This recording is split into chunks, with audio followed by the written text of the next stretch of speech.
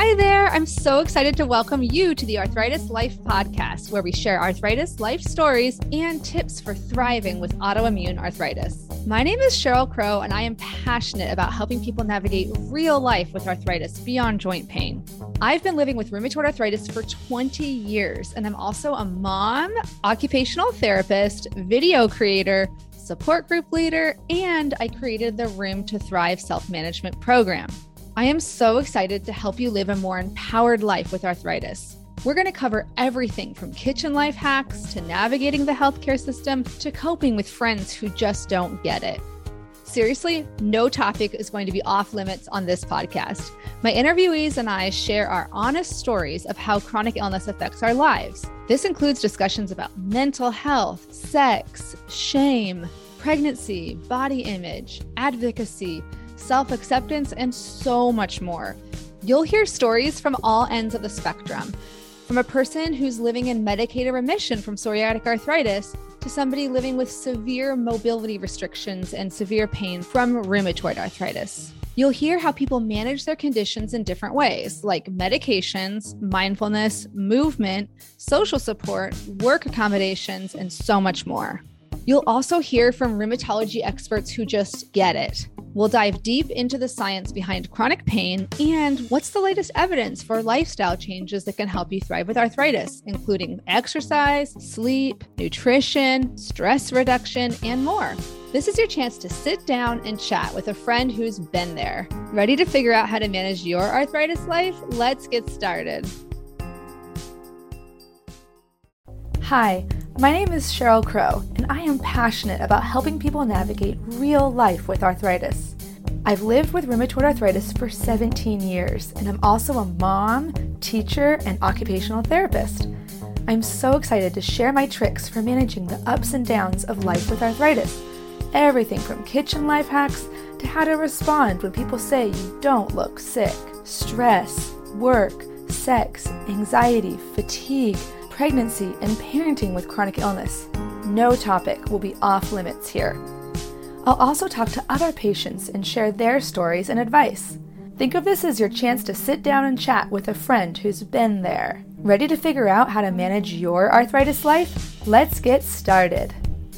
Hey, I am so excited to be recording this episode today because today we are celebrating 50 episodes of the Arthritis Life podcast. When I say we, I mean myself and my puppy, Teddy, who's sitting here on the bed next to me.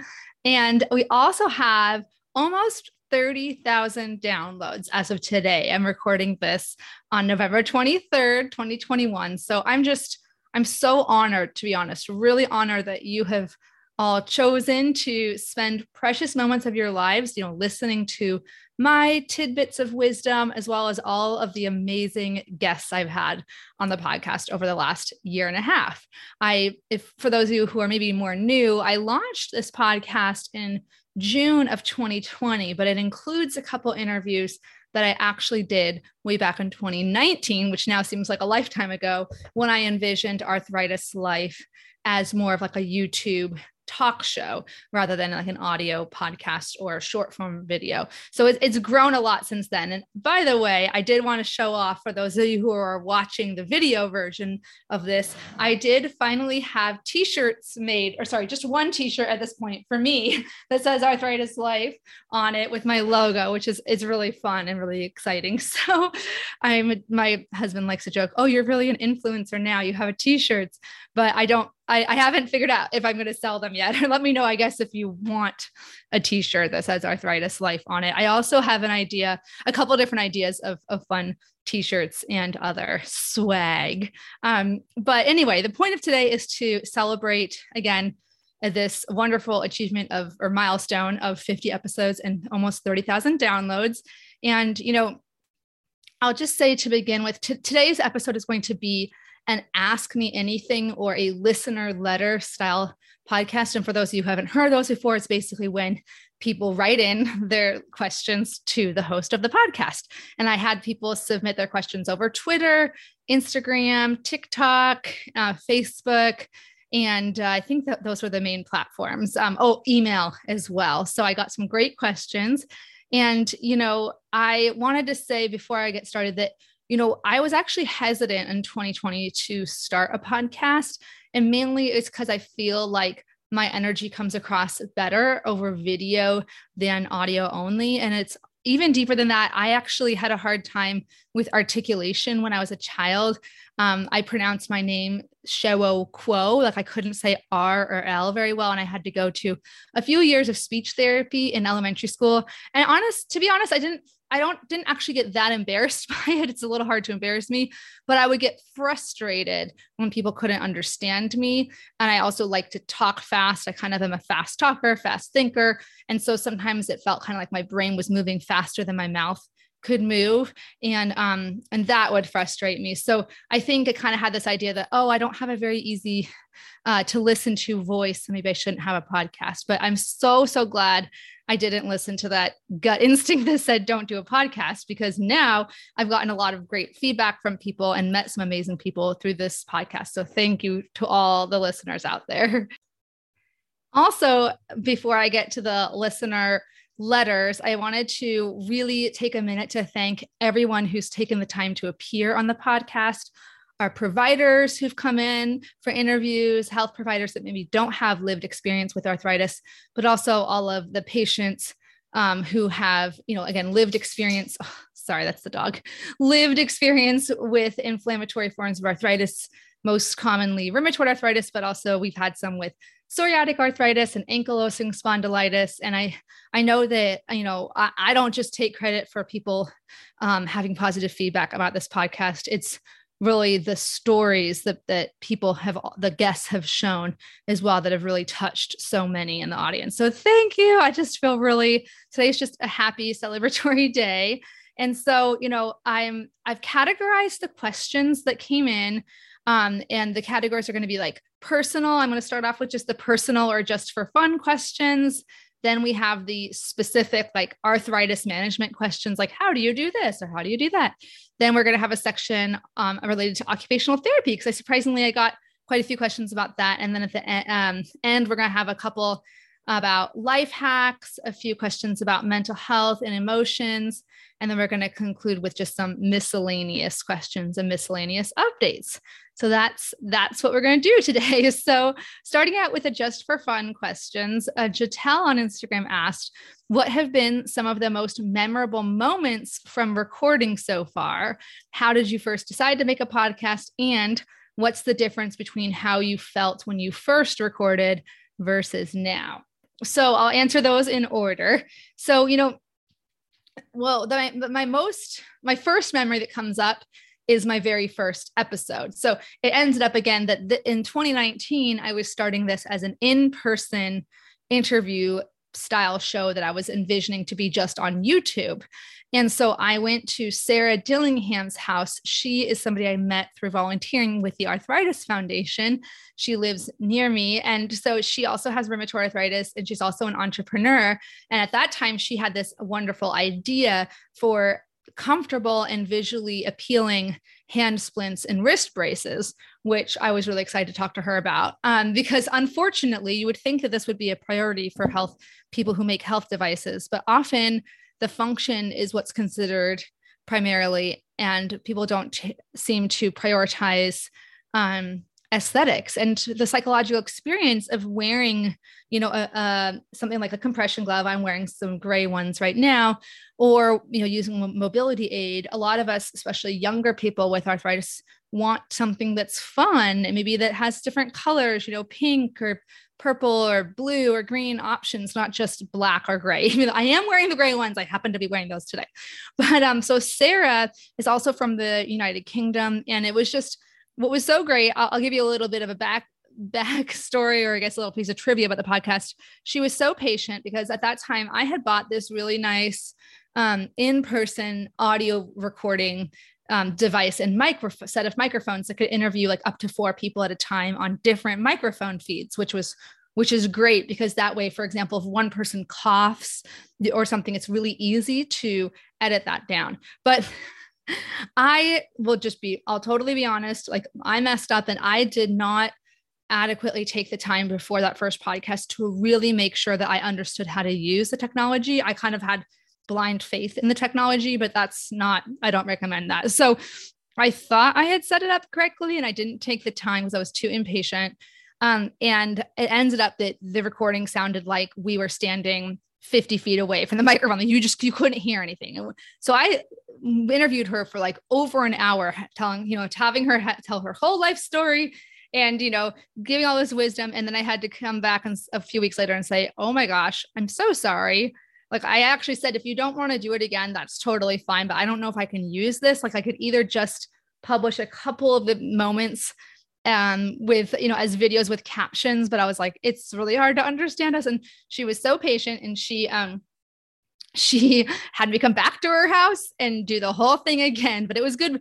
It was a good practice for both of us in telling our stories, but it was also a very good reminder to me to always check and double check, have backup plans when it comes to technology. And, there's been so many moments I looked through all the old episodes and I don't want to pick favorites in terms of like, this was my favorite person to interview, because really, truly everyone brought something unique who I've interviewed. And I honestly think that one of my favorite things that's occurred just throughout the recordings has been having moments of recognition with people who I've only known through social media. So I know in some podcasts, like my friend Sarah Putt, when she's going to interview someone, you do like a 15-minute meet and greet just to get comfortable with the person and test out the audio equipment and everything before you do your full interview. I actually don't do that. So the majority of people who I've interviewed on the podcast, now that it's all on Zoom it's all virtual because of the pandemic, it's been our first time ever talking to each other in real time. Most of the people I've been conversing with on social media, but haven't actually talked to in real time before. So it's gone really well. Like, maybe that's not the recommended way to do things, but there's been these just kind of very organic moments of recognition, or I might think I'm interviewing this person today. We're bringing them on to share their story about pregnancy and childbirth, but we end up connecting on so many other things as well. So, again, kind of tying that little piece together with a bow, it's just that, we all share so many experiences while living with chronic illness that it's been, for me, just personally fulfilling to conduct the interviews, because I've had these moments of connection with others and I've learned a lot too. It's kind of like the teachers always say, I learned more than I taught you. And then, Jatel asked, why did I start a podcast? So as I said earlier, it was definitely not first on my list. Video is where I feel really comfortable. It's almost unusual. Most people are the opposite. They're nervous or scared about public speaking and being on video. They'd rather be on a podcast because it's less, it's less in your face and it feels less like people aren't looking at you. Whereas I don't mind the people looking at me. And I thought, again, I kind of had this idea that I don't have a great speaking voice. It's just, I think because I don't have a great singing voice, I just kind of, like many people, you hear your voice on an answering machine and you're like, is that what my voice actually sounds like? So I was a little reluctant, but I ultimately decided to do it because on the one hand, I noticed that in my own life, I did gravitate towards listening to podcasts, ever since first hearing of This American Life back in the late 2000s, when I first heard of that podcast. And then it just became something that I could just easily listen to at any time. I can listen to them in the car. I can listen while doing dishes, versus a video is typically more of like a commitment because you want to be watching. So it's not as easy to multitask. So, I also started listening to other podcasts on the Maximum Fun Network, which is an independent podcast network where they host Judge John Hodgman and We Got This. And I actually had been listening to some podcasts on that network and they kept talking about this thing called Max Fun Con, like kind of like Comic-Con or like a conference for people who are fans of this podcast network. And I kept thinking, what is this? Like, what's Max Fun Con? And I looked into it and it turns out that it's kind of like they call it like, and it doesn't happen anymore, sadly, because of the pandemic and other things, but it's like a summer camp for adults. And also it's like a blend of a social event, an entertainment event, and a learning event. So I went to this weekend conference and I got to, watch some live tapings of podcasts. I got to learn from Jennifer Marmer, the producer of the Judge John Hodgman podcast. And I got to learn from some other people too. And then also just become entertained and have fun with other people who have similar interests. And so that's when I kind of got this, the seeds were planted even further. Like I could actually do this. Like I could make my own podcast. So I also said, yeah, I might not think that I have the best speaking voice in the world, but it's worth it to get the stories out there. Cause I was starting to see by this point, this was in 2019, but I had started to publish some videos on the Arthritis Life YouTube channel and Instagram and Facebook, and just seeing how powerful it was for other people to see someone that they could, connect to and learn from, that was more of like a personal touch than maybe like reading like a website from, more like a detached voice, like from a medical professional. Not to say, we all need as many resources as we can get, but I think that there is something powerful about seeing like, oh, this person, they've been having this for, over a decade, and they've kind of figured out how to manage it and live with it. It makes it feel less overwhelming. So I thought, okay, well, yeah, as long as I'm taking the time to do these interviews, might as well get them out to as many people, as we can. So I keep saying we, it's like literally me, but so I also talked to my friend Sarah at OT for Life, a great podcast for occupational people interested in occupational therapy. She interviewed me for her podcast. And after that was in like March of 2020, interesting time. And I got some behind the scenes pointers from her, just getting things started. And then I started publishing it in June. And I also got some great advice from Melissa Lapointe, who's like a occupational therapist and visionary and business coach, and she wears a lot of hats. And she has this philosophy of like, don't wait until you're 100% ready to begin. Like the learning occurs through the doing, so I was like, I don't feel like in June 2020, I wasn't like, I am an expert podcaster. I know exactly what I'm doing, and I still don't feel that way, but I felt like I have to get started. I want to start this, see where it goes. And it's been great. So, Jatel also asked, the third part of her question was the difference between the beginning in June 2020 and now. My experience of hosting the podcast, I would say I have improved in my ability to articulate my words, which is good, because something that's really important to me for accessibility purposes is having transcripts of every episode. I'm still slowly working through and getting the transcripts for all the old ones, but for all current ones, like starting, I think episode 40, we have recordings or transcripts, and we have transcripts for all of like the 10 most popular, most downloaded ones. So transcripts can be really tricky when like audio transcripts. So putting everything that I'm saying into words and my guests are saying into words to put on the website, the Arthritis Life website.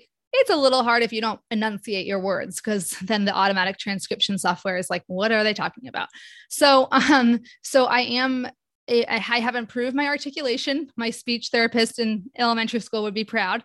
And I've also slightly gotten better. I'm definitely not, as this sentence is evidence of not being all the way better, but I've gotten slightly better at being able to like make one clear point, like one sentence, and stop that sentence and then start the next sentence, which you think would be pretty easy. But for me, I have a mind that kind of is constantly making connections between things. And so like I'll start a sentence. There's this funny quote from Michael Scott like this, and I'm actually doing it right now as I'm talking, but it's like, sometimes I just start a sentence and I just don't know where it's going to go. And it's like a journey to figure out where I'm going. But I usually, there is a thread of connection between my different points, but this will, talking about hand splints will remind me of thinking about the stigma against disability, and that will make me think about ableism and internalized ableism. And that will make me think of the discussion we had last week in my Room to Thrive support group. And, my brain just makes a lot of connections. So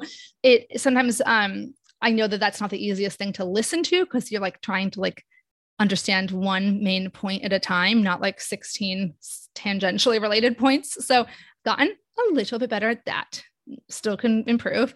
And I can also better like envision an arc of an episode as we record. And I also think I've improved a bit on being able to think in my head, like what questions would the audience want to hear? Because I've gotten to know you through, connecting on social media and email. For those who don't like social media, I understand. So, people who email me at info@myarthritislife.net, I've been able to hear your feedback. And so I can kind of anticipate, I think, let me know if I'm not doing that well, what you might want to hear. So that's the first question. Oh my gosh, this is going to take a long time. I have so many thoughts. On Instagram, Na Cherry Blossom asked me my favorite Taylor Swift song. So she knows from my Instagram stories, I'm a huge Taylor Swift fan. I cannot choose one overall song, but I have it divided up. I did a little bit of preparation for this episode. I divided it up into my favorite for each category. So my favorite sad song is a tie between Tolerate It and Right Where You Left Me. Those are both from Evermore. And then honorable mention would be All Too Well, the 10-minute version from Red, Taylor's version. I could have a whole episode on that. Amazing. Epiphany from Folklore, and then Better Man from Red, Taylor's version. Love those. My favorite love song of Taylor Swift's is Wildest Dreams. It's so ephemeral and beautiful. And I honorable mention are Hey Steven from Fearless, Our Song from Debut, Ivy from Evermore, and Dress from Reputation. So my favorite empowering song, like Taylor Swift is really good at these kind of anthems that make you feel like I can do anything. Just energetic, like kind of good workout songs. I would say is I really love I Did Something Bad from Reputation. It's just a banger. It's such a good song. And honorable mention would be like Getaway Car and Blank Space. Love those songs too. My favorite happy song of Taylor Swift's is Enchanted from Speak Now, her third album, which was all self-written at the age of like 20, which is just, she's a savant. She's incredible. And then honorable mention for happy songs would be Paper Rings from Lover and Gorgeous from Reputation. I know Gorgeous, I guess, is a little controversial because so many people are like, it's not that great of a song because she's such a good writer. And all she says is like, you're so gorgeous. I can't, you're so gorgeous. She can't look at his face because look at your face. And they're like, that's just, I don't know, but I love it. I think it's a cute song and it just makes me happy. I have it playing in the shower a lot. And then my favorite wistful Taylor Swift song is August from Folklore, her album last year, which is so good, from 2020. A honorable mention for wistful songs would be Peace, Marjorie, Cornelia Street, and Eyes Open. Is Eyes Open really wistful? Or it's that song was beautiful. She wrote it for the Hunger Games soundtrack. And then favorite bridges. So Taylor Swift is the queen of bridges, which if you don't know, it's like, I can't explain music theory because I don't know it, but a lot of times a bridge occurs about like 2/3 to 3/4 of the way through a song where it's kind of like you've had verse, chorus, and then all of a sudden they'll kind of break into something else. I'm trying to think of like a really popular one, but the song that my favorite bridge of hers is from Death by a Thousand Cuts, which was on her album Lover. And it's like the whole chorus is like saying goodbye is death by a thousand cuts. You know, it's just da, da, da, da, da. And then she has this just unbelievable bridge. I can't sing. It's going to be like, it's just listen to it. And then honorable mentions for those are actually all three of these. My favorite bridges of hers are all from Lover, Daylight, and The Archer. And then the songs I listen to the most currently are Evermore from the album Evermore, and then Exile from Folklore. My most controversial fave from what I've figured out from online communities is I love the song Endgame from Reputation. Apparently a lot of people don't like it. She kind of like semi-raps in it, and I think it's good, and it has Ed Sheeran in it too. And they're just great. Like, I don't feel like I have to justify, I guess, my preferences. You know, I love pop music. It makes me happy. Life is short, you know. My favorite of her music videos is definitely Look What You Made Me Do. It's not my favorite song of hers, but the music video is incredible. And Delicate is my second fave because it's just beautiful. And then my favorite concert performances is just the last part of Taylor Swift are I Knew You Were Trouble at her 1989 concert. So I Knew You Were Trouble was written for the album Red, but she did a rock version of it at the 1989 concert, which I saw in Seattle, and it blew me away. Like, I literally just got so many chills and like tears in my eyes. Like, it was like it started off really slow. You can look it up online, but it was just very powerful. I can't really explain it. And then Delicate at the Reputation concert, where she's like floating above the audience, is just really beautiful. And she does like a little speech. So those are, I love talking about Taylor Swift. I could talk about her forever. And I know she's not like many people, she's not completely unproblematic. Like there's some things I wish she had denounced white supremacy earlier. I wish she had done a lot of things, but just as an artist, I love her. I love her art. So Dawn from Instagram asks, coffee or tea? Now this is going to be more straightforward. I love both, but I do drink coffee every day. And I used to be one of these annoying people that was like, I don't drink coffee. I get my energy naturally, la, la, la. Like people would ask me, how do you have so much energy? How much coffee do you drink? And I'd always say, I don't drink any coffee. I'm amazing. But in graduate school in 2010, I started drinking coffee because I was like, I need a little mental boost here. I can't do this. This is too early. So, and I haven't really looked back since then. So I like to make French press coffee in the morning. And then Cindy asked a really interesting question via email. She said, my question for you is, how are you? Loaded question, right? As in when you aren't working or assisting others, how are you?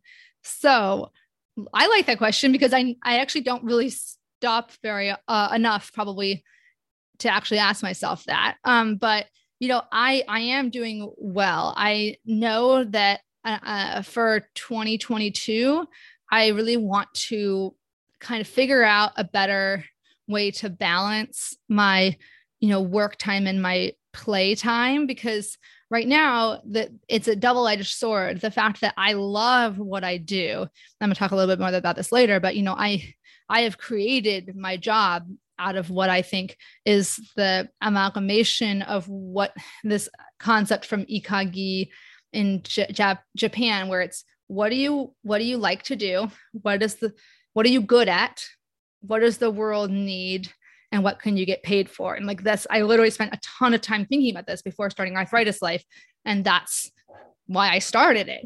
It's the exact confluence of all of those four things. It's really what I feel that I enjoy, like making the videos, doing the podcast, and facilitating the Room to Thrive support group and creating, courses like the Rheumatoid Arthritis Roadmap. And also is what the world needs. And because there's not enough education and support for people with these conditions, like rheumatoid arthritis. And then I feel competent at it. So that's a good thing, to feel good at what you're doing. And then I can get paid for it. So that's a win-win-win. But also because I enjoy it so much, I can sometimes overdo it or burn myself out or not prioritize time for other things like time with family. And so I want to do a little better job of that, just having boundaries. A lot of it honestly it's so cliche at this point in 2021, but I'm on social media all the time. I'm on my phone a lot. And so I think that there are a lot of just really simple habits I could be changing that would just be something like, hey, stop looking at your phone after like 5 p.m. and maybe just check it one more time before bed. Like don't constantly be checking it, simple things like that. So I guess maybe if you can hold me accountable to that, if you feel so inspired on social media, being like, Cheryl, get off social media. Okay. So that's the first like personal question section. The next one is all about arthritis management, like just kind of specific questions about dealing with symptoms and all that. So the first question is from JRD Pics on Instagram.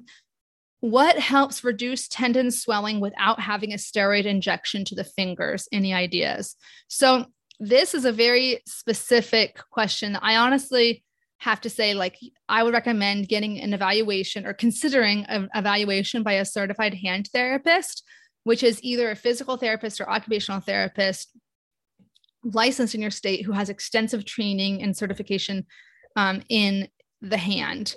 And they can do a specific evaluation for you, what might be causing your tendon issues, because I can't say without kind of knowing your history and everything like that. So that's that one. I do try, to me, part of my integrity, that's something that's important for me in my integrity, is knowing like where I always feel like I want to answer everyone's questions, but it's also really important for me to know like what is the limit of my knowledge and when to say, okay, I think you need to ask someone else about this. So that's what I would say about that. Meg asks on Instagram, how do you deal with overwhelming fatigue? So first I will say, in general, like the medical community right now, to my knowledge, the rheumatology community, we have much better tools for preventing fatigue than we do for reducing fatigue once you have it. So, so for prevention, things like, I know it's annoying to keep hearing this, but prioritizing sleep. Fatigue is distinct from sleepiness, and getting adequate sleep does not necessarily mean your fatigue will go away by any means. But if you have lack of sleep, it's a huge trigger for exacerbating fatigue. So, making your sleep environment as comfortable as you can, turning off electronics 1 hour before bed. Again, do as I say, not as I do. And avoiding your fatigue triggers. This one has been huge for me. My unique fatigue triggers personally are heat independently and sunlight independently, but those two together are even worse. Stress can trigger fatigue for me, and physical overexertion or mental overexertion. So especially like after a conference or something where I've been learning a ton, I can get mentally fatigued, or after like doing too much exercise without enough rest, I can also get fatigued. So figuring out another way to prevent fatigue would be on the converse side of the over exercise would be under exercise. So actually the less active you are, if your fatigue is from your inflammatory arthritis now, then actually getting a just right amount of exercise can prevent fatigue. And there's lots of studies that show this, even like randomized control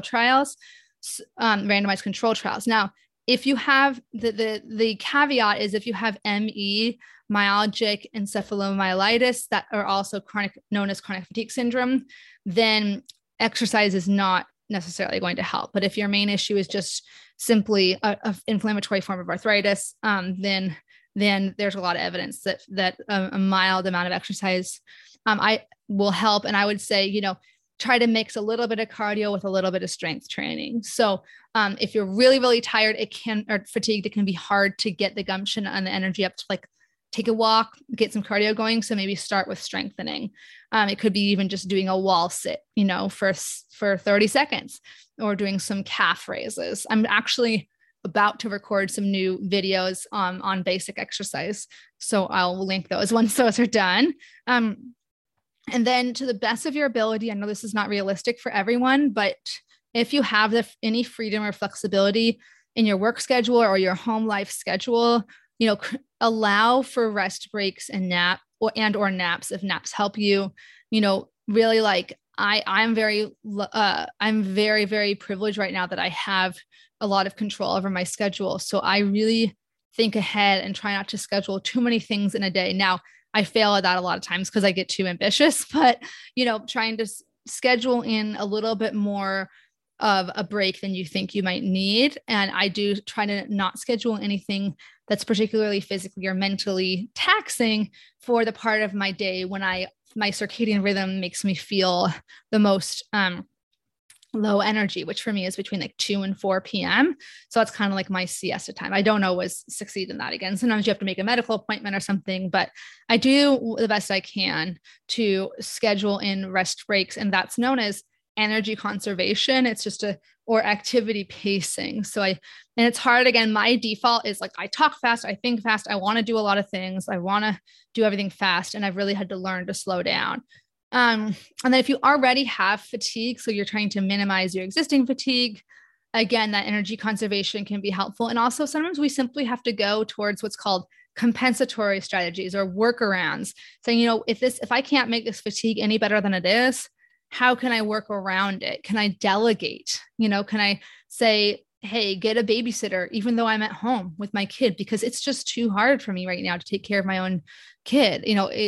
Do you need to also, I would say, if your fatigue is really debilitating, talk to your doctor about, or ask your doctor about ruling out any other underlying causes. Sleep apnea is much more prevalent in the population of people with rheumatoid arthritis than the typical population, even without any other risk factors. Even if you're not overweight, you don't smoke, or you don't snore, you're still more likely to have sleep apnea if you have rheumatoid arthritis. So you might actually find, oh, I thought my fatigue was all from rheumatoid arthritis. It's actually from sleep apnea. And you get that taken care of, you might feel a lot more energy. So make sure you kind of rule out. There's also anemia as a classic, condition that can cause a lot of fatigue. And if you get iron supplements or whatever treatments you need for the anemia, you might also feel better. So those would be kind of the 3 things I would do. Okay, so Effie, Rising Above RA, asks, or she says, keep up the good work. I want more products. So I think what she is referring to is I often share little product demonstrations and product reviews and my recommendations on YouTube and Instagram and other social media. So I will be sharing those, periodically, as well as I am going to also send out a holiday chronic illness business highlight reel on my blog. So I did this last year too in 2020 for holiday shopping, because I always like to highlight other people who have chronic illnesses who are having their own businesses, so you can support other small businesses. But also I have my favorite arthritis products Amazon affiliate page on my website too. So I'll link to those in the comments. But yeah, it's really fun to try out and test out different disability products or arthritis products, because especially as an occupational therapist, we're taught to do this really rigorous activity analysis. And we're taught to look at every single aspect of every object, like I have I was looking for my camera holder. Oh yeah, it's like, we'll look at how much force is required to pinch here, how much force is required to move the tripod, what's the texture, how easy, we look at everything. We're very detail oriented. So that's really fun. So the next question is from Charlotte on Instagram. She asks, where to start? I'm 48 and I've just been diagnosed with severe osteoarthritis. So first of all, know that you're not alone. And I think the first starting point for me, or what I would say is going to be in your best interest, is to form a solid and deep medical team around you. You have more people than only a rheumatologist that can help you. A rheumatologist is amazing, but as many of us know, rheumatologists tend to book out far in advance. There's a shortage of rheumatologists in the United States. So I'm just saying, for literally practical purposes, it's helpful to have a really solid relationship with a physiatrist, which is like a physical medicine doctor. There, you can have a relationship with an orthopedist that can help you with orthotics. You can have a relationship with a occupational therapist, a physical therapist, certified hand therapist, social worker, counselor, or psychologist or psychiatrist to help with coping skills. Having a solid team around you. Registered dietitian is one, a pharmacist. There's so many health providers that can help you. So don't try to do it all on your own. The other thing I would say is, because forming a solid medical team around you is going to be somewhat dependent on the accessibility of a medical team to you, whether, if you live in a really rural area, you don't have really good health insurance or the financial ability to have as deep of a team as you might want. Also, I think it is really in your best interest to gather a set of valid resources. I tend to recommend ones that end with websites that end in .edu or respected nonprofits. Now, anyone can form a website that ends in .org. So sometimes people will say, oh, you can always trust a website ending in .edu or .org. That's not necessarily the case for .org, but larger organizations like the Arthritis Foundation, Creaky Joints, are nonprofits that have a really good reputation for having valid information. Websites like Healthline, where all of their articles are medically reviewed. I think that you need to it's going to be in your best interest to have a bit of a skeptical eye about some of the claims you might see online. Unfortunately, there's a mixture of people with bad intentions who just want to make money off of like running scams. That's like the extreme end. And then there's also some people who are, in my opinion, have the best intentions in the world, but are simply misinformed and using some logical fallacies to make claims that they just don't understand are logical fallacies. For example, I did this diet and it helped my rheumatoid arthritis. Therefore, you can do it too. If I can do it, you can do it. That's actually not true, right? We know this from watching the Olympics. You can't say, well, if Michael Phelps can do it, I can do it if I just try hard enough. That's not true.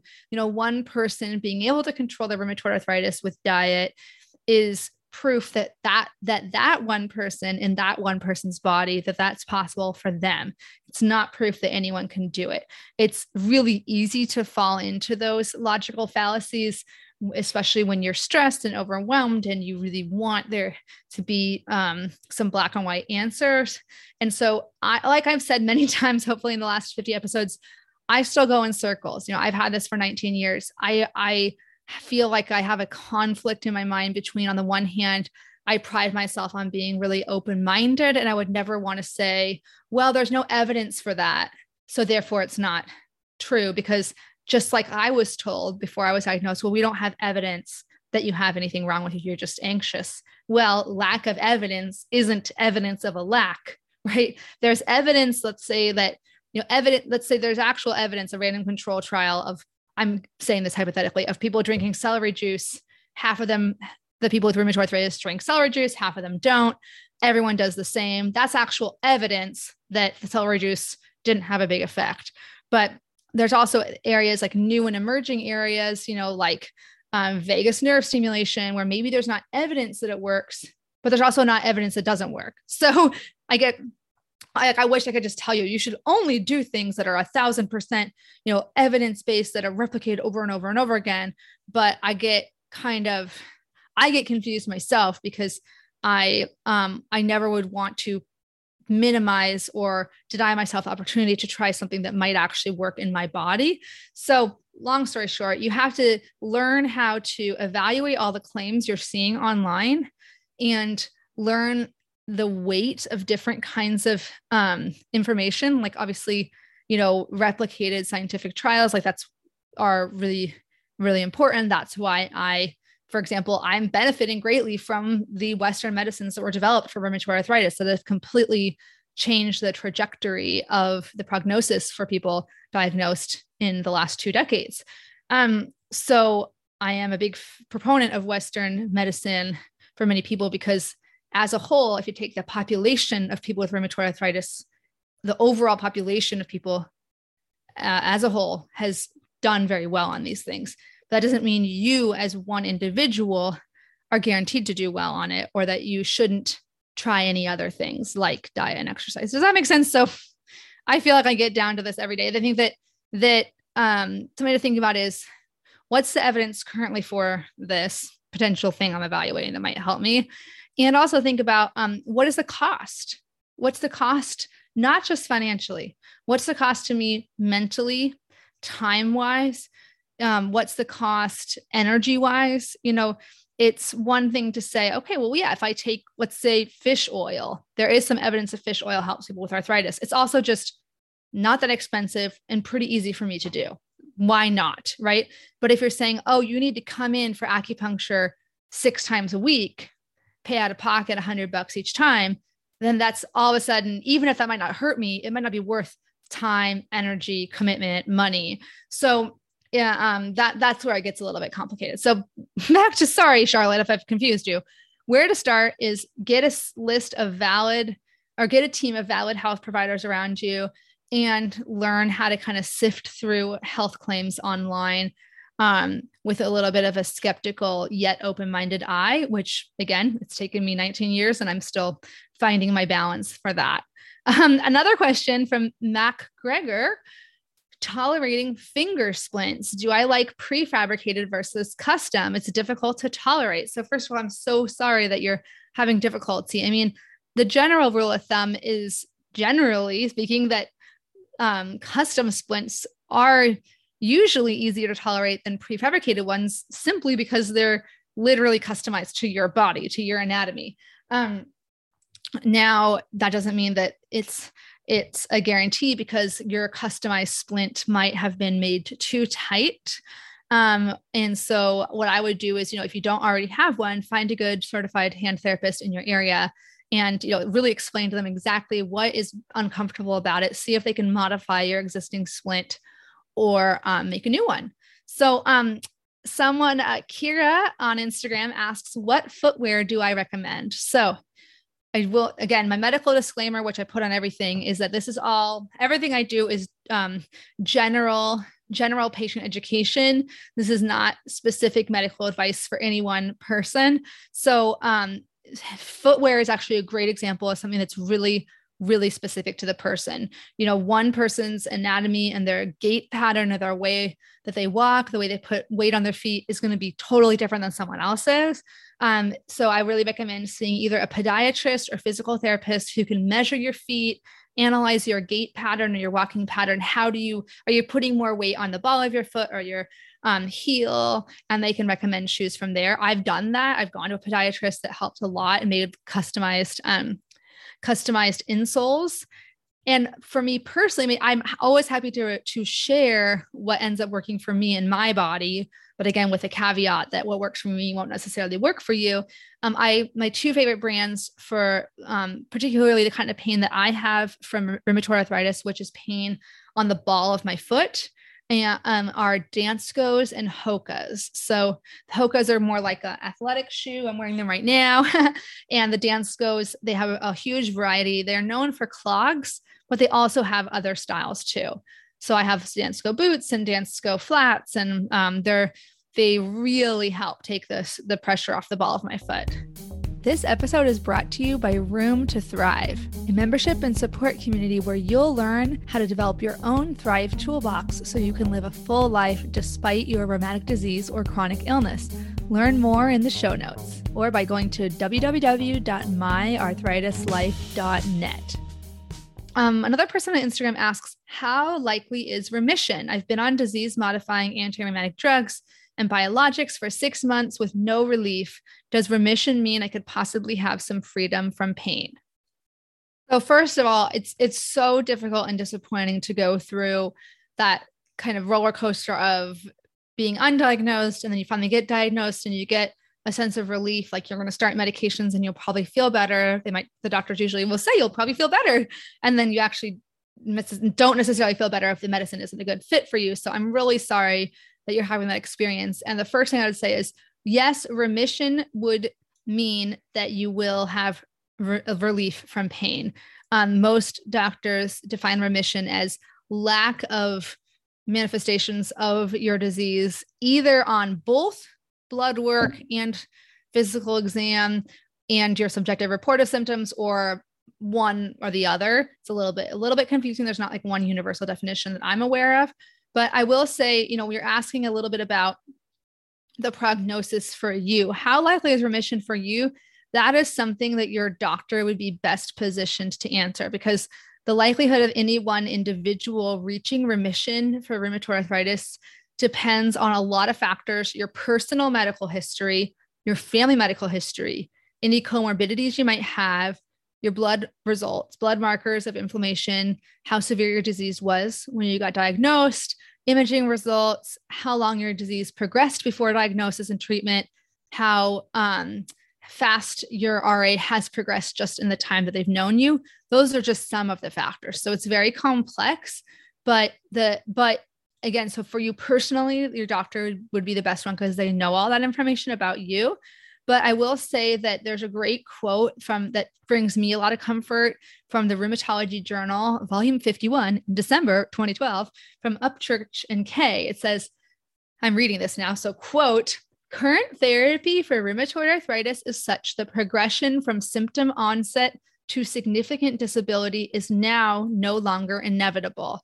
So when they say, okay, and that part of the quote, I'm going to say, when they say current therapy, they mean drug therapies, the pharmaceuticals, things like methotrexate and biologics.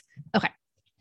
Continue quote. So significant disability is now no longer inevitable, and RA patients can anticipate comfortable and productive lives on medical therapy. So again, that end quote, that's for the population as a whole. That's like this gigantic shift in the field of rheumatology related to rheumatoid arthritis, this positive shift from this is a progressive disease that we don't have very good treatments for, to, oh my gosh, we can actually slow this down. I'm wearing my compression gloves right now for comfort, but I have, after 19 years, I have a lot less significant deformities in my hands and limitations than you would have expected if I was diagnosed in, let's say, in the 1980s versus being diagnosed in 2003. So most patients are the hope is to get your disease slowed down significantly, if not put into remission through, the drug therapies in addition to lifestyle factors. Many rheumatologists, I just attended the American College of Rheumatology conference, which is the big, 14,000 people conference that is all mostly doctors, rheumatologists, but also allied health professionals like nurses, pharmacists, social workers, occupational therapists, physical therapists. And one of the themes that I saw a lot throughout is that, it's not an either or, it's not either Western meds or Eastern alternative therapies. It's all of it. It's looking at stress management, looking at diet, looking at exercise, sleep, lifestyle factors, and looking at medications. It's like, to me, it's kind of like, I have this phrase that I don't know where I heard it from, but, throw the kitchen sink at it, like do everything that you can. Speaking of that. Okay. So I got this question from Ms. Liz. Do you follow an anti-inflammatory diet? If so, how do you stick with it? I'm struggling. So I've said this many times on the podcast. I will say it again. Of all the lifestyle factors that can help people with rheumatoid arthritis and other rheumatic diseases, I personally find the diet and nutrition part to be the most complex and complicated. And for me, it has been the most overwhelming. Part of that from my story is that I also have a lot of gastrointestinal issues that predated my diagnosis of rheumatoid arthritis. When I was in my late teens, I was diagnosed with laryngopharyngeal acid reflux. So the kind of acid reflux that comes all the way up to your throat and can cause the sensation of a lump in your throat and irritation to your esophagus. And so I also was diagnosed with gastroparesis a few months before I was diagnosed with rheumatoid arthritis. Actually, no, almost a year before I was diagnosed with rheumatoid arthritis. So gastroparesis is a motility issue that relates to motility meaning movement. So it means, literally translated, it means paralyzed stomach or paralyzed GI tract. So the peristalsis and the contractions that move down my stomach are slower than most people's. Fortunately for me, my gastroparesis has been more intermittent than constant. It's flared up in 2003, 2002 and 3, and then again in 2010, and then again in 2017, and it's calmed down a lot now. But so all that to say is that's all not even related to rheumatoid arthritis, right? Well, the gut is related to rheumatoid arthritis, but I still don't have a clear, there isn't a clear understanding of specifically how much dysautonomia disorders, which is the umbrella term for issues of the autonomic nervous system, which is what controls your peristalsis and your contractions in your stomach, which is what I might have an issue with. There's that system. And then there's, the relationship between the gut and the immune system. And I'll say symptom wise, my stomach issues don't track consistently with my joint symptoms. So I have had periods of horrible stomach issues, no joint pain. I've had vice versa, horrible joint pain, no stomach issues. And I've had periods of months and months where I've had both. So I really don't know, but for me personally, and that's why I actually recently, I've worked with a naturopath in the past for some of my stomach issues. And she helped me with some diet related things, but then she recommended seeing a registered dietitian. And I often recommend people to see a registered dietitian. I wish I had seen one earlier because it's been a really positive experience so far. In general, I do typically pride myself on trying to be able to make complicated things, make them as simple as possible. So yes, the approaching nutrition and diet for rheumatoid arthritis is very complex and overwhelming, but it typically, or I would say I boil it down to simplify it in my mind. I boil it down to two things. You can either eat more things that are good for your inflammation, that those are things that are anti-inflammatory. Those are things that will directly work to cause less inflammation in your body. So that's like, do more of the things that make the inflammation go away or minimize it. And then that's option one. Option two is do less of the bad foods or the foods that are unhelpful for inflammation, the foods that are pro-inflammatory, like highly processed foods, and certain, fried foods, oil, certain kinds of oils and meats. But it's really, at the end of the day, the best individual nutrition plan for you is going to be one that is tailored to your own needs. That's why I always say this example, but there's some people that are vegan that do amazingly well. There's people that are on the keto diet that eat tons of meat and they do really well. There's lots of different ways people manage it. And we all are like bio individuals. So, most, of the evidence points towards an overall anti-inflammatory eating pattern, which does combine eating more anti-inflammatory foods and eating less pro-inflammatory foods. And also, I think it really behooves you to make your, to manage your stress as well as you can. You might think, why are you mentioning stress? We're talking about diet and nutrition. Well, I mentioned that I find that diet and nutrition for rheumatoid arthritis is one of the most overwhelming or complicated lifestyle things for both me and most of the patients I've talked to. And then, so when things are overwhelming, it's obviously stressful. So what I've seen happen, and I know Jennifer Thorani, the chronic pain nutritionist, she says this too. Sometimes you can actually develop an unhealthy obsession with healthy eating or clean eating or only eating the perfect things. So you really want to be careful about that. It's important to know, I got this data from Jeff Sparks, who's the rheumatologist who wrote the 2019 article, Rheumatoid Arthritis in the Clinic, in the Annals of Internal Medicine, he says in that article, he said, it's very rare for people with rheumatoid arthritis to be able to control it without Western medication. And I asked him, can you give me a number, like even a range? Are we saying rare, like 2 to 4%? Are we saying 10 to 20%, And he said 5% or less is the number that's most commonly quoted. So 5% or less of people with a diagnosis of rheumatoid arthritis are able to achieve sustained long-term remission without drug therapies. So I think that's important to remember when you set expectations for diet. You may be in the 5%, you are more likely to be in the 95%. So if your goal is to make yourself able to completely control your disease without medication and with only diet, of course, you are in charge of your life. But I would imagine that will be a stressful situation if it ends up not working out. So what actually a lot of rheumatologists do is you start with the more aggressive drug therapies because that's what the evidence is best for. But then you can go all in on the dietary and lifestyle things and then wean down on the medication. To me, that's like the best of both worlds. So again, I'm not a doctor. It's just, a lot of people are saying that's a great long-term solution. So Beardy from Twitter says, I suffer with polyarticular arthritis. That means more than one joint. Really struggle to stay in one position for more than 20 to 30 minutes while sleeping. My joints lock, crack, and snap throughout the night. I'd love to know the key to good sleep, from routines, diet, sleep aids, pillows, the right mattress, anything.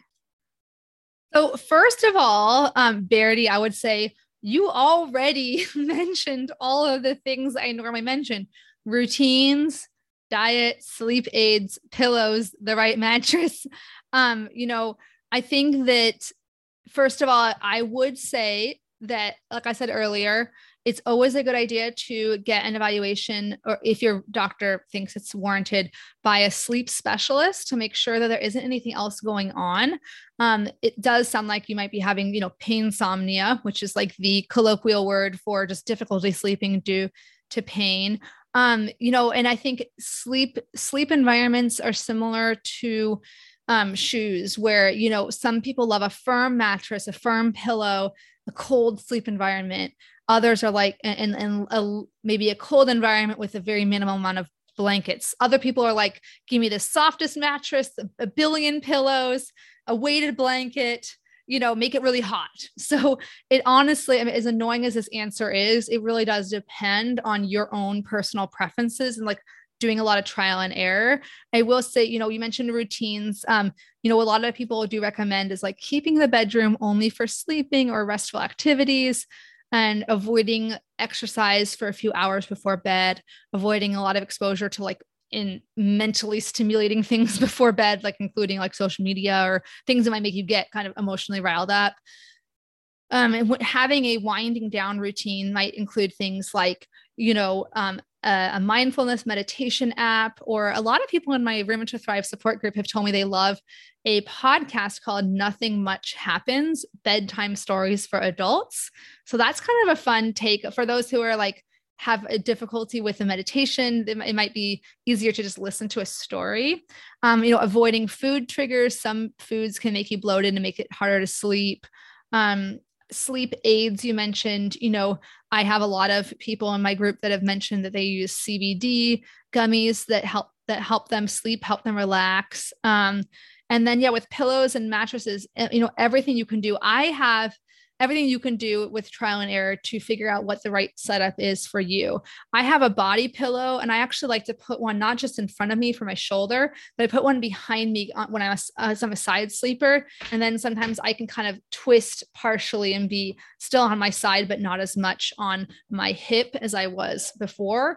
So I think the key for me is having multiple different options, because I do move around a lot.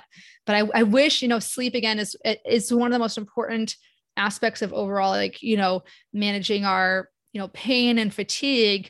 Everyone always talks about diet and exercise for lifestyle factors, but sleep can be just as important. So, specifically, actually lack of sleep can cause pain. There's an article from a few years ago showing that lack of sleep can cause pain more so than pain can cause lack of sleep sometimes. So now, also, I'll say one other thing. I've had a little bit of issues with insomnia ever since my son was born. And I actually use a technique from acceptance and commitment therapy to help me go back to sleep, which is stop pressuring yourself to go back to sleep. Sounds very unintuitive, but it's like the more that you pressure yourself to go back to sleep, the more frustrated you get and the more riled up you get. So there's this app, Headspace meditation specifically about getting back to sleep. And the first thing it says is like, it's not about getting back to sleep. It's okay. You're just relaxing, like to remind yourself also, like, I'm giving my body the rest it needs. Like, even if I'm not sleeping, I'm giving my body rest. And that's a good thing too. So if that helps, hopefully it does. Pinky via email asked, and I already responded, but I will share this with the group. It's not a very common question, but there might be others who have it. I was on methotrexate for 3 months and my joints got worse. The swelling spread. And so my doctor took me off. Do you know if this has happened to anyone else? And I said that, I hadn't heard of that happening, but I wouldn't be surprised if it had happened before. But I don't think it's a causation. I think it's a correlation, because RA by definition is progressive. So if your joints are already on the path of progressing and getting worse, and you start a new medication, regardless of what the medication is, if that medication isn't effective in your body, then your joints are just continuing to progress. And it might seem like, oh, that medication is what made me progress, but it actually could just be a correlation versus causation. So again, just talk to your doctor if that happens, of course, but that's probably my best guess.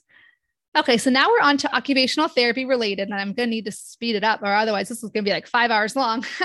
So RA Life Hacks and PDX Fashionista, both on Instagram, asked, why did I choose occupational therapy? So surprisingly, because a lot of people say, oh, did you choose to be an OT because of arthritis and because you knew it would help you and it can help others?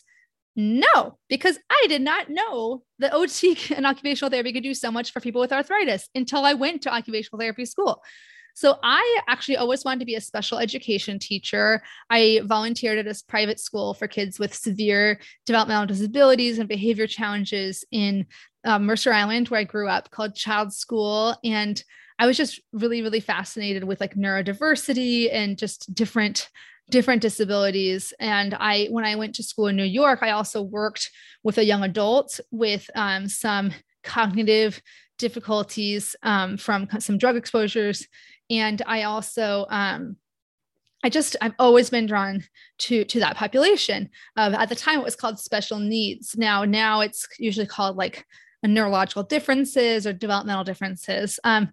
or just developmental disabilities or developmentally disabled. There's lots of different preferences on language, like, person first versus identity first, like autistic versus children with autism. A lot of the autistic community does prefer identity first, so saying autistic. I also, I worked briefly in a school in upstate New York for children with disabilities. And I was, again, thinking I was on the track to becoming a special education teacher.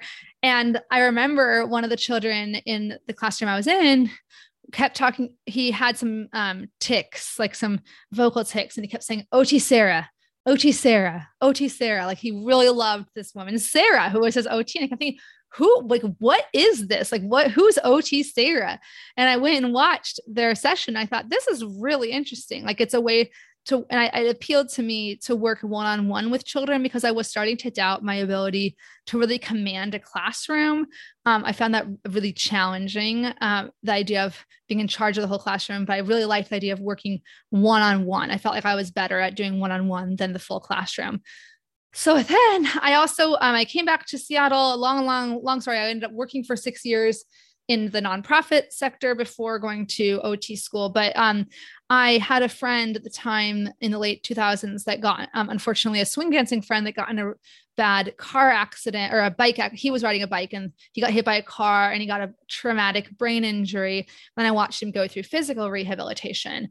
And it reminded me that the occupational therapists, they can work not only in like educational settings, but they can also work in hospitals and rehabilitation. I also had 2 grandmas that were getting older, and they had also gotten some home health help from occupational therapy. And my grandma, my mom's mom, ended up, actually, she is an occupational therapist. So she never worked after having kids because that was kind of the norm back then. But so I knew about the field in the back of my mind. And so I ended up doing some volunteer work back at the school where I used to volunteer, full circle, with Kathy, a wonderful, wonderful occupational therapist. And I also volunteered at a brain injury unit. And I just thought, this is good. I want to do this because it's like a combination of the macro and the micro. Like I've always been a big picture thinker and a big picture person, but I also really enjoy like drilling down into the real minutia and the specifics of someone's life and helping them with the real practical tools. And so it felt kind of like OT was the best of both worlds. Now I think it's a little bit of it's the best of both worlds and it's a little bit of the worst of both worlds. Sometimes we kind of have a bit of an identity crisis in our profession sometimes, but again, I didn't know that, what OTs could do for people with arthritis. I was stunned when I learned all these different things I had never been exposed to as a patient. I think part of that is that I went into almost immediate drug-induced remission for the first 7 years after my diagnosis. So there wasn't really a huge need for me to be referred to OT, like as from a rehab standpoint, but for prevention and patient education, I definitely could have benefited from it quite a bit to learn joint protection strategies and all the tools in the toolbox. I had to learn everything on my own. Like, what should I do, a hot pack or a cold pack for pain? All these things, how do I twist the keys on my car when my thumb is hurting? So long story short, I decided to work in pediatrics, continuing after I graduated with my occupational therapy degree, worked in school-based practice. And I consciously decided in an outpatient clinic with children. And I decided to say, I wanted to separate my arthritis life from my work life. I didn't want to work directly with arthritis because I was worried it would be too stressful. Like I have a hard time, I was worried that I would have a hard time kind of overly identifying with patients if I worked like in a rheumatology clinic. So I was doing volunteer work with the Arthritis Foundation and enjoying like using my OT skills to volunteer with patient education. And then I would work in the schools and the outpatient clinic. But long story short, I ended up taking some time off when Charlie was starting kindergarten. I had some other health issues and I was like, let me think like what's sustainable for me long-term. And again, that Japanese concept of ikagi, what's that nexus of what does the world need? What am I good at? What do I enjoy? What can I get paid for? I felt like with working with children, the one that was not the circle, not fitting was, does the world really need more of that? I'm saying in the area where I live in Seattle, there's a lot of pediatric occupational therapists that specialize in helping children with developmental disabilities, developmental differences. And that is a wonderful thing. We should always have more, but there's not like a shortage. So in terms of arthritis, it just kept hitting in the back of my head. It was irritating me. I'm like, someone needs to do something. Someone needs to give these people with, why are the children who are getting diagnosed with, let's say, cerebral palsy, why are they being given hours and hours and hours of occupational therapy, which they should, by the way. They're being given a lot of hours of occupational therapy. That's good. But why are then the people who are just as impacted by having rheumatoid arthritis or ankylosing spondylitis, why are they not being given it? Why are they not being given anything? Why are they having to resort to going to Facebook groups and learning? I mean, first of all, Facebook groups, they're a blessing and a curse. I think we all know this. It's absolutely wonderful to be able to connect to patients, but there's a lack of curation of the information that goes on there. So, why are they just being given one 20-minute appointment every 3 months? This is my soapbox. So I was like, someone needs to do something. Someone needs to do something. And I honestly, this is going to sound like I'm making this up, but back in 2003 or 4, my brother graduated from NYU Law School, and Cory Booker, who is the mayor at that time of Newark, New Jersey, he gave the best speech I've ever seen in real life. And he talked about, I hope I don't butcher this too much. My memory of the speech is that he talked about, I was trying to do this. That I am not comparing myself to Cory Booker. First of all, he is incredible. But he was saying, he was trying to make a positive change in Newark, and he was talking to his apartment supervisor, and he was like, God, I don't know. I wish there was something more I could do. I've done the X, I've done Y, I've done Z.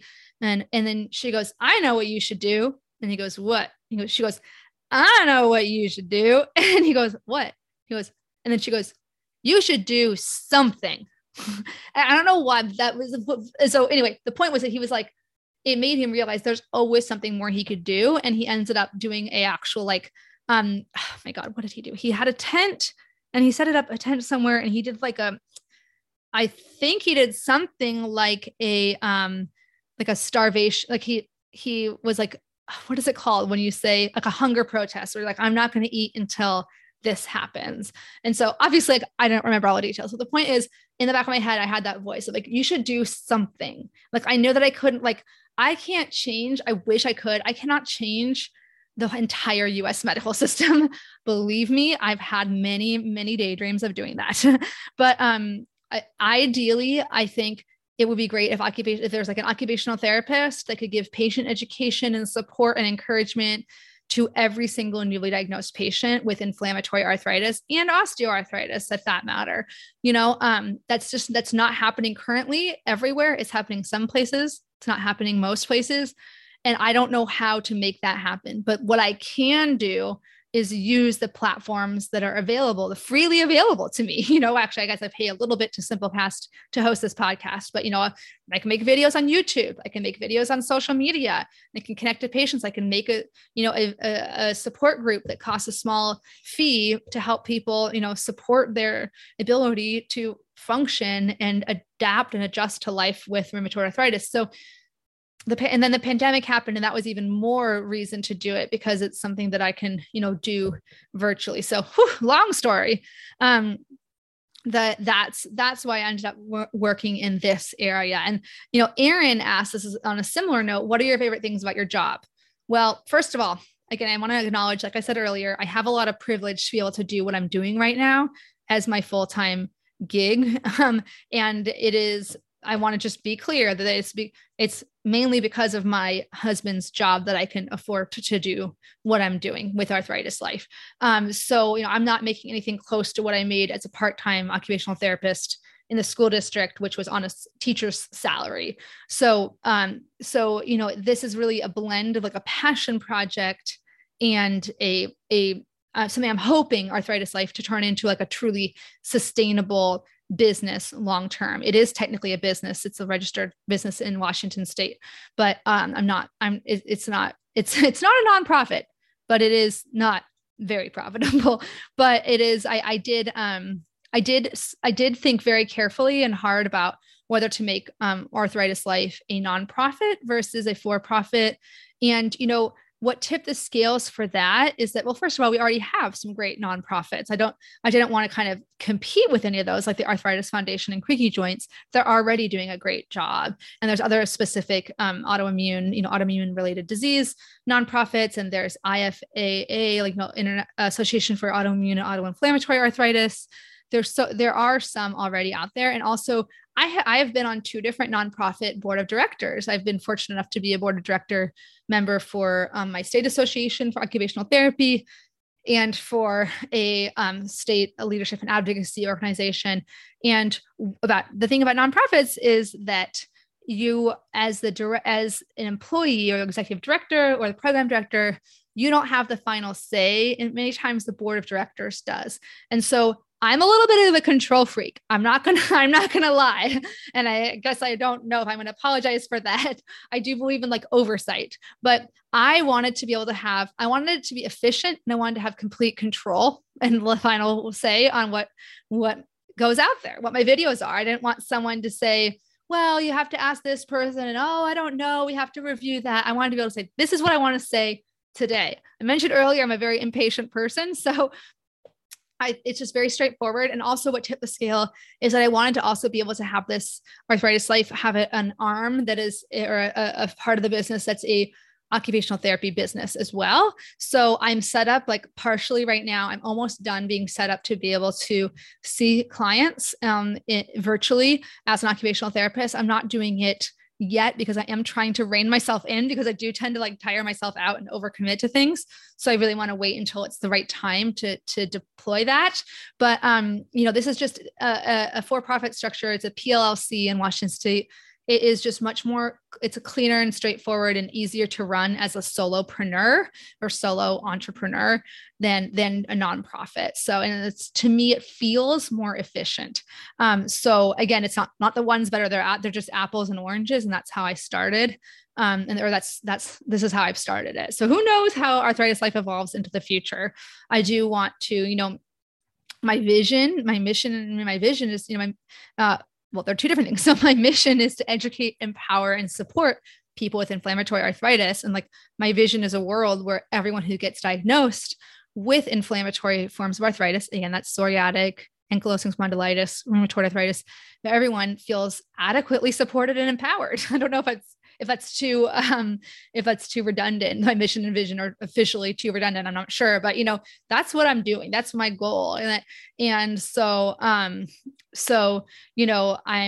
I'm very proud of what I've been able to build. And, I've had over 100 people either take the rheumatoid arthritis roadmap course, the online self-paced course, or my Room to Thrive support program, which confusingly used to be called the Rheumatoid Arthritis Roadmap Premium Support version. I apologize to people who've been with me from the beginning, because it also used to be called, before that, it was called the Beginner's Guide to Life with Rheumatoid Arthritis. So maybe I should have a board of directors over me being like, what are you doing? But yeah, you could say, oh, you've been too scattered. Or you could also say, in a more positive sense, I've adjusted and I've pivoted over time and made some changes. And so I'm very proud of what I've been able to do right now. And so that's but I'm also feel grateful that I have the privilege to be able to basically, Erin, your question was, what's your favorite thing about your job? I mean, I made this job specifically to be something that, again, was the perfect nexus of what I enjoy doing, what I'm good at, what the world needs, and what could be financially sustainable. And so the favorite thing is that I just feel like I'm able to hit all those quadrants. It is a little bit of a watch what you wish for, you might get it, because sometimes I am my own worst enemy and I overcommit. So I'm working on, I want to do everything and say yes to everyone. I very much have that kind of improv mentality. If you don't know, like in improv comedy, they, the recommendation is to always say yes, like yes. And so I'm learning that that's not the best thing for me long-term from a business perspective or from an energy perspective. So I'm learning to be a little bit more choosy and a little bit more specific to my mission. So I'll keep you posted on that. But the last 2 categories are life hack related and mental health and emotion related. So Vanchola on Instagram says, I'm a first-time mom, newly diagnosed. What are some RA hacks for newborn items? So I have written a few articles on this on my own blog, as well as Mariah Leach's wonderful website and resource, Mom is Facing Forward. So I'm going to share links to those in the comments, or in the show notes. I also am going to share a link to the rheumatic disease and pregnancy and postpartum webinar that I contributed to for the American College of Rheumatology, which was really wonderful. But what I would say first is to really do, obviously you have limited time and energy as a new mom, but, look at your daily routines and try to slowly think about where is the pain or fatigue coming from in each of those. Is it putting the snaps on the baby clothes, for example? In that case, okay, can you swap out the snap onesie for the zipper onesie? If it's getting the baby in and out of the crib, can you alter the kind of crib you have? Can you alter how tall it is? And again, an occupational therapist, that's part of our job, is to be able to help you, walk you through your specific environment and context and all the life skills that you're performing in your day, and figure out where can we either compensate or adapt for your disability, and then where can we remediate. So if you're having weakness, we can remediate that by strengthening. If you have a fixed deformity that's not going to change, we can compensate for that by using an alternate strategy. So it's going to be really specific to your issues, but I definitely think, zippers versus snaps is a good one. Using specific gadgets like Unbuckle Me for the really difficult tasks, like getting the buckle unbuckled for your infant car seat. There's all sorts of things like that I've put in those blogs. And you can also listen to the episode that I had with Mariah on this podcast. So Lynn also asked, advice for putting baby down in crib when your knees, wrists, and hands are super stiff.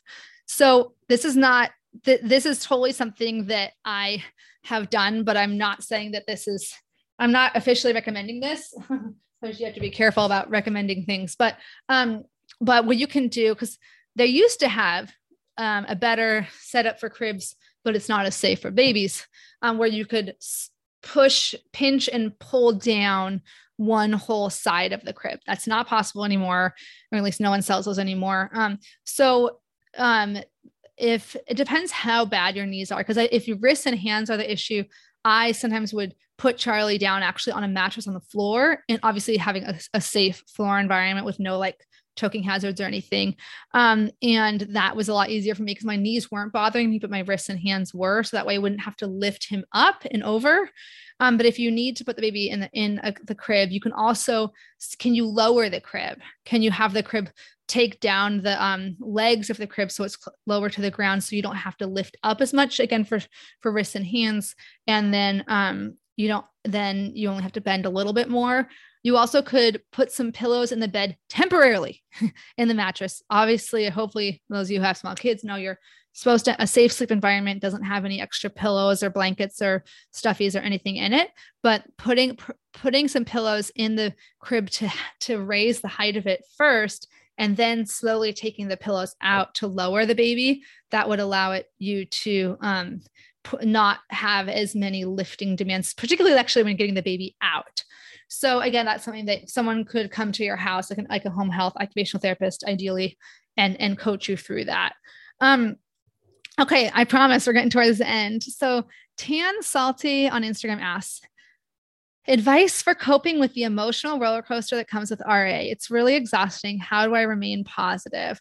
So it's funny. I do end up having a positive attitude, but it doesn't come from trying to have a positive attitude. And it's really hard to explain this sometimes, but the best way I can put it is having a positive attitude to me is a side effect of looking at the big picture and thinking about, what first, and also validating and acknowledging all of your thoughts and feelings about a situation. So I say, okay, from a mindfulness perspective, these are my thoughts. I'm going to check in with myself. These are my thoughts and feelings right now. I'm going to allow them exactly as they are. I'm not going to try to change them, modify them, label them as good or bad. They just are. I'm just a human being having human feelings, human emotions. And this is very much from the acceptance and commitment therapy perspective, thinking about what you can still do in this moment, what would still help you live like a rich and meaningful life, despite the crap that's going on, despite your pain, despite your fatigue. or alongside might be a word that you like better, alongside pain, alongside fatigue. What are the possibilities that are still there? I think this is where people get caught up. They focus sometimes so much on, I have to eliminate the pain and eliminate the fatigue before I can be happy, before I can think about what's still good in my life. And that's just not going to happen sometimes. And that might sound depressing, but it actually is ultimately for me freeing to say, like, you know what? I might not be able to do anything more right now for my pain, but I'm still capable of something, right? I can call a friend.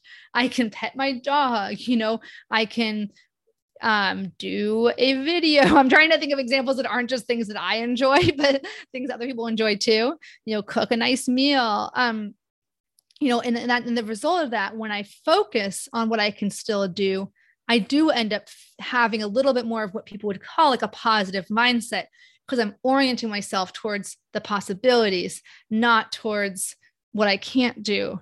But at the same time, I still acknowledge my grief of what I can't do. And I validate my grief and my negative feelings.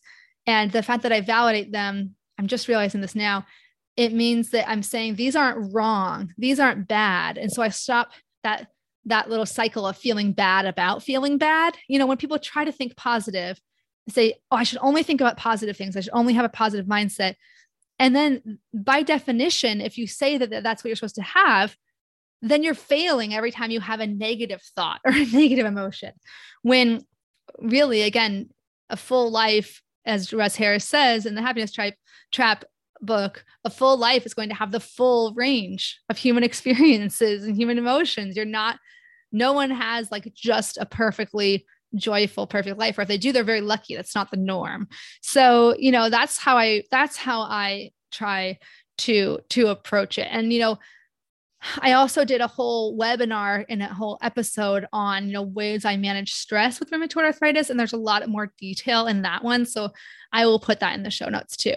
So the last little thing, we're wrapping up here, but when I asked people to send me questions or ask me anything, I ended up actually getting a really sweet message.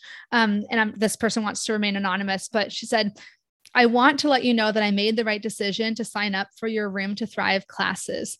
It was you and the group members that encouraged me to take methotrexate and to conquer my fear of it. I now feel that I am not alone in my journey and I have somewhere to go for answers. I hope that after the 6 months of classes, I can continue to connect with your group for support. Also, hearing you be open about your anxiety, I am now more accepting of the possibility that I might have anxiety and maybe depression as well. And I'm now seeking the help of a counselor. More power to you. So that was just totally a surprise to me to read. I mean, I wasn't surprised, but that I didn't know that when I asked people to do the Ask Me Anything, that I would also get like this really beautiful testimonial for my program. So I was very happy to read that. And I just want you to know that the next time I run the 6-month Room to Thrive group will be in April of 2022, but the wait list is open now. So I'm going to run it twice a year. And again, part of that is my trying to be a little bit more conscious about my schedule, not overscheduling myself. I've been doing it 3 or 4 times a year. And now I've decided to do it twice a year. So you don't want to miss it because it's just going to be once in the spring I'll start and then another time in the fall. So it'll be April and October start times. And there is a possibility of joining a longer like post-program group called Thrive Graduates if you still want to stay connected after the 6 months. So I'll put that in the show notes. And I also am going to be running a discount on the self-paced online course, Rheumatoid Arthritis Roadmap, through November 30th. So look in the show notes for that as well. But yeah, so we're at the end. I can't believe it. Again, I'm so honored that you've taken the time to listen. I always want to hear your feedback. It can be the minutia, like things that you don't, that the audio quality wasn't great, or that you didn't like how long the show notes were, or that there was an error on the transcription on the website, or just content ideas. I would love to hear for 2022, who do you want me to interview? What do you want to hear more about? The mental health piece, the patient perspectives, the provider tips, my personal story or advice and tips.